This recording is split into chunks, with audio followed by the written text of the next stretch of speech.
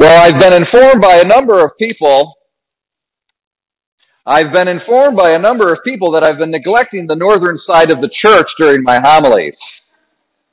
So I'm probably going to be spending more time over here than over there, okay? Don't feel bad. I'll come back to you eventually. All right? But I'll be going back and forth here. Now, I wanted to start off on a little light note here because it's a serious topic that I want to talk about today. All right? We begin the White Ribbon Against Pornography Week. And so this topic, it's very serious. It's affecting society at all levels. And it's something that we really do need to address, especially as parents and grandparents. So my idea here today really goes back to the idea that this whole issue is really a social justice issue, and it's an issue of exploitation. It's an issue of oppression of those who are vulnerable and weak. And this is what our readings have to do with today. Our gospel reading, not so much. I don't know if I can tie our gospel into it. But in our first reading, we see very clearly that God is a God of justice, and He's not happy when we oppress and exploit those who are vulnerable. And of course, this is what we are talking about in our responsorial psalm as well. Another way of speaking about this issue of oppression and exploitation is with the idea of tyranny. Okay, so this is kind of what I want to talk about. Tyranny and freedom. Tyranny versus freedom. In our second reading from St. Paul's got a very interesting verse that I'm going to focus in on. It's going to be kind of the theme of this whole homily. St. Paul says that I was delivered from the mouth of the lion. I was delivered from the lion's mouth. What is he talking about there? In our Catholic tradition, a lot of our ancient theologians and biblical expositors, they look at that and they say this is a reference to Nero. Nero was the Roman emperor underneath whom Paul was imprisoned. He's coming back from Spain. According to ancient testimony, Paul made it all the way out to Spain. His second time through Rome, he was arrested and he's waiting his execution. Eventually he will be killed. Okay? So he is being oppressed. He has an unjust, tyrannical Roman emperor who has put him in prison. And Nero is being likened to a lion who devours. He devours. In the Apocalypse, in the last book of the New Testament, the last book of the Bible, there is this image, and it's very well known because it's associated with the number 666. Okay, so you've got the number of the beast. So there's this imagery in the Apocalypse of the beast. And biblical scholars say the beast of Revelation is modeled after Nero, because Nero was the archetypical tyrant. The man was absolutely savage. And it's kind of a little bit hard to understand in our modern day languages, but in ancient languages, each character that you would write a name with had a numerical value. So you could take any person's name and you could add up the numerical value of each one of the letters in that name, and that would add up to a particular numerical value. So everybody's name, personal name, had a numerical value. And when you take the name Nero and you add it up, it turns to 666. Okay? And the book of Revelation describes the beast as having the mouth of a lion. And this is Paul referencing the mouth of the lion, that he was saved from the mouth of the lion. Now, he was saved in the sense that he had this initial defense in his trial, and he came out on the other side. They put him back in prison, but they're going to bring him back out again. They're going to put him back on trial for a second round, and eventually he will be martyred at the hand of this tyrant. Nero was savage. 5 years into his reign, he had his own mother put to death. In his childhood, he was mentored and tutored by a very famous pagan philosopher by the name of Seneca. And as far as pagans go, this man was a righteous man and a good guy. And he bestowed all his teaching and his knowledge on this little boy, and the little boy grew up and had him put to death too.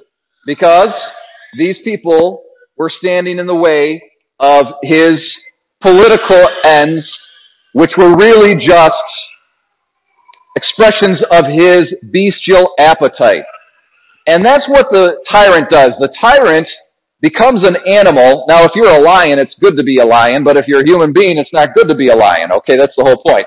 So the Bible portrays human beings who are tyrannical as animals because there's an inversion of reason and passion that's going on.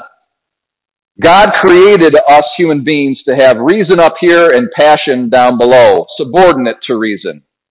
But when we invert that order and we put reason subject to passion, reason underneath passion, that's where we lose our humanity. And we become, as it were, irrational animals and beasts that do nothing but prey upon each other.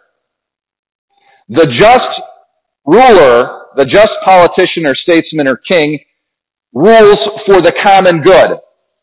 He or she says, I want to do what's good for everybody, taking into account the good of society as a whole, and I'm going to do what it takes to see that come about. The tyrant says, I don't care about the common good. I care about my appetites and my passions, and I'm going to use my power and everybody that I rule over as a means to make sure those are satisfied. Okay, that's the tyrant. But you know what? The tyrant does not have power over people unless they have done the same thing that he has done. Okay? So in ancient Rome, there was a saying out there. It went something like this. It was a little sarcastic. It said, basically, the Roman emperors who are tyrants have power over the people because the people are satisfied and distracted and entertained by mere bread and circuses. So, if the tyrant just provides people with bread and circuses, okay, keeps them happy, keeps them subordinate, keeps them distracted, the people have abdicated their responsibility towards the common good, and all they care about is satisfying their immediate passions and desires with bread and circuses. You see? And so, therefore, they have given themselves over, and they have allowed this tyrant to manipulate them and have power over them. Okay? My brothers and sisters, today we've got a lot of bread and circuses going on.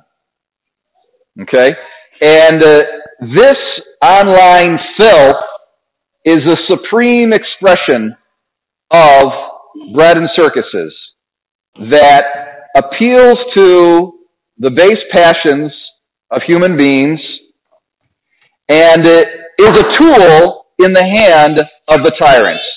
It is a tool in the hand of anybody who would want to gain power over us and distract us from the common good, from our responsibility to love our neighbor and to work for the good of society. It is a massive tool of tyranny and oppression. Now, you guys don't know this, but the people at St. Joseph the Worker know this. I'm an audiobook freak. I listen to audiobooks nonstop.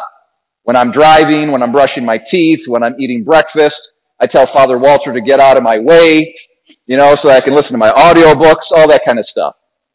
So recently I listened to an audiobook. It was an investigative journalist, and he was investigating what really turns out to be a remarkable revolution in technology that took place in 2010. Okay? Not many people know about this or understand about this extremely important revolution that took place in 2010, all due to the activities of one man. And I'm not even going to dignify him by telling you his name. But it was a guy from Brussels, a European, my age. Okay, so he grew up as a kid in the 90s, and he was a techno geek. And he said, you know what? I've got an idea about how to become rich. I am going to create a platform, an online platform, whereby individual private users can upload stolen content of this filth. And I'm going to make money through advertising on this platform.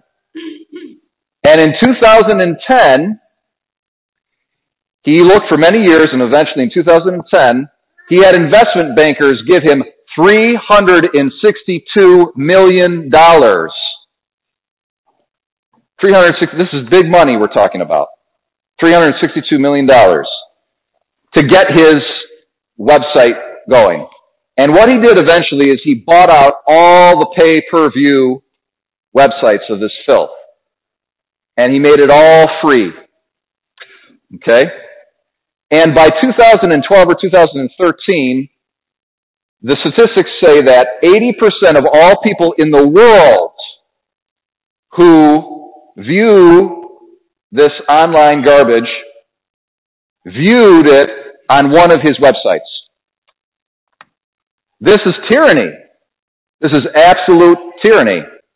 So you have a feeding chain of beasts, of animals, of human beings feeding upon each other. And at the top, at the very top of this feeding chain, you've got this guy who is like a tyrant.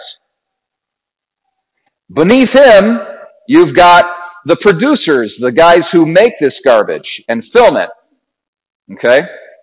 Now, the irony of ironies is that these producers have spent their life exploiting women and children. And guess what? They themselves got exploited by this guy. Because they were producing this stuff, it was getting stolen, it was being put up online, and they would write in and say, take this content down, it's illegal, it's been stolen, and the rate of uploading stolen material far surpassed the rate at which they could say, take it down. And so they had to produce their garbage more and more and more and more, and they had to make it edgier, they had to make it weirder, okay, they thought they could retire. They're not going to retire. They're trapped in this filthy business. So the exploiters have become exploited. The tyrants have become tyrannized over. And at the bottom of this feeding chain of human beasts eating each other, we have women and children. Young girls who start getting exposed to this garbage when they're 10 or 11. And it shapes their whole view of how human beings are supposed to relate to each other. And they come from bad families. They don't have fathers in their lives. They don't have love and care in their lives. So by the time they're 18, they think, oh, I'm going to go do this. And very often, not always, but very often, they have boyfriends who push them into this and then take all the money that they earn to spend on their drugs. Okay? So it's a form of prostitution. And also at the bottom of the feeding chain are children, vulnerable children. You know, before the whole free online content came about, you had to use at least a credit card, which is going to be a certain kind of a boundary between kids and this content. But now that it's free, it's a few clicks away. Okay? My brothers and sisters, who's in the middle of this feeding chain? Me and you. Okay? Me and you.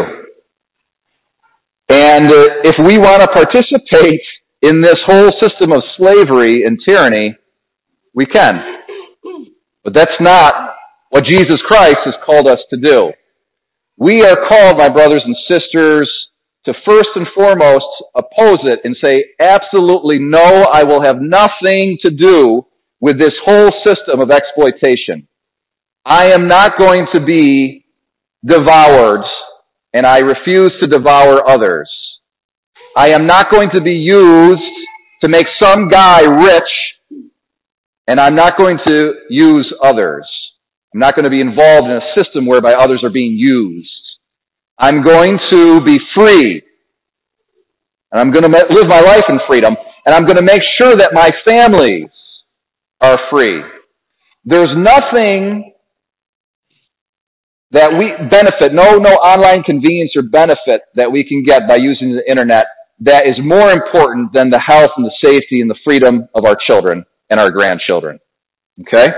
So we have to be determined as Christians that this is what we're going to be all about. We're going to be about freedom. We're going to be about taking care of our children so that they can grow up to have healthy relationships whereby they learn how to love one another and enter into healthy marriages so they can love another person and not use them, not learn to use people, okay? But to work for the good of others And finally, well, here's a little side note here. One thing that we can do to help our kids, last year when I gave a homily like this on this day, I showed I had books, then I realized all my books I gave them away, so I got to order some more. But there's some very, very good books for parents to read with their kids on this topic that have been made. And this one book I'm particularly thinking of, it's called Good Pictures, Bad Pictures. And, sometimes parents don't know how to even start a conversation. So this book helps them do that with their kids, to inoculate and help protect their children. I think the key insight that I get from these little kid books, key insight is this. When Johnny gets shown these images from his friends, or he comes across them accidentally, he says, oh, wait a second, that's not good. Let me go tell mommy or daddy. All right? Real simple key insight, that he goes and he tells his parents. And that way, no dark secret starts to build up and gets between the parent and the child. And so then the parent says, oh, you didn't do anything wrong, it's okay. But we know not to look at that because we want to live our lives in freedom and we want to learn how to love each other and not use one another. So you didn't do anything wrong. I'm really glad you told daddy, I'm really glad you told mommy that you experienced this, okay? And so I would just want you to let me know whenever you see it accidentally, okay, or someone shows it to you, let me know, and we'll talk about it, and we'll just remember to stay away from it. Okay, that simple insight is really, really very key, okay? And then finally, my brothers and sisters, we can be involved in advocacy. I'm really happy to see everybody out there wearing the white ribbon. Let's wear that this week. And people ask you, what's the white ribbon?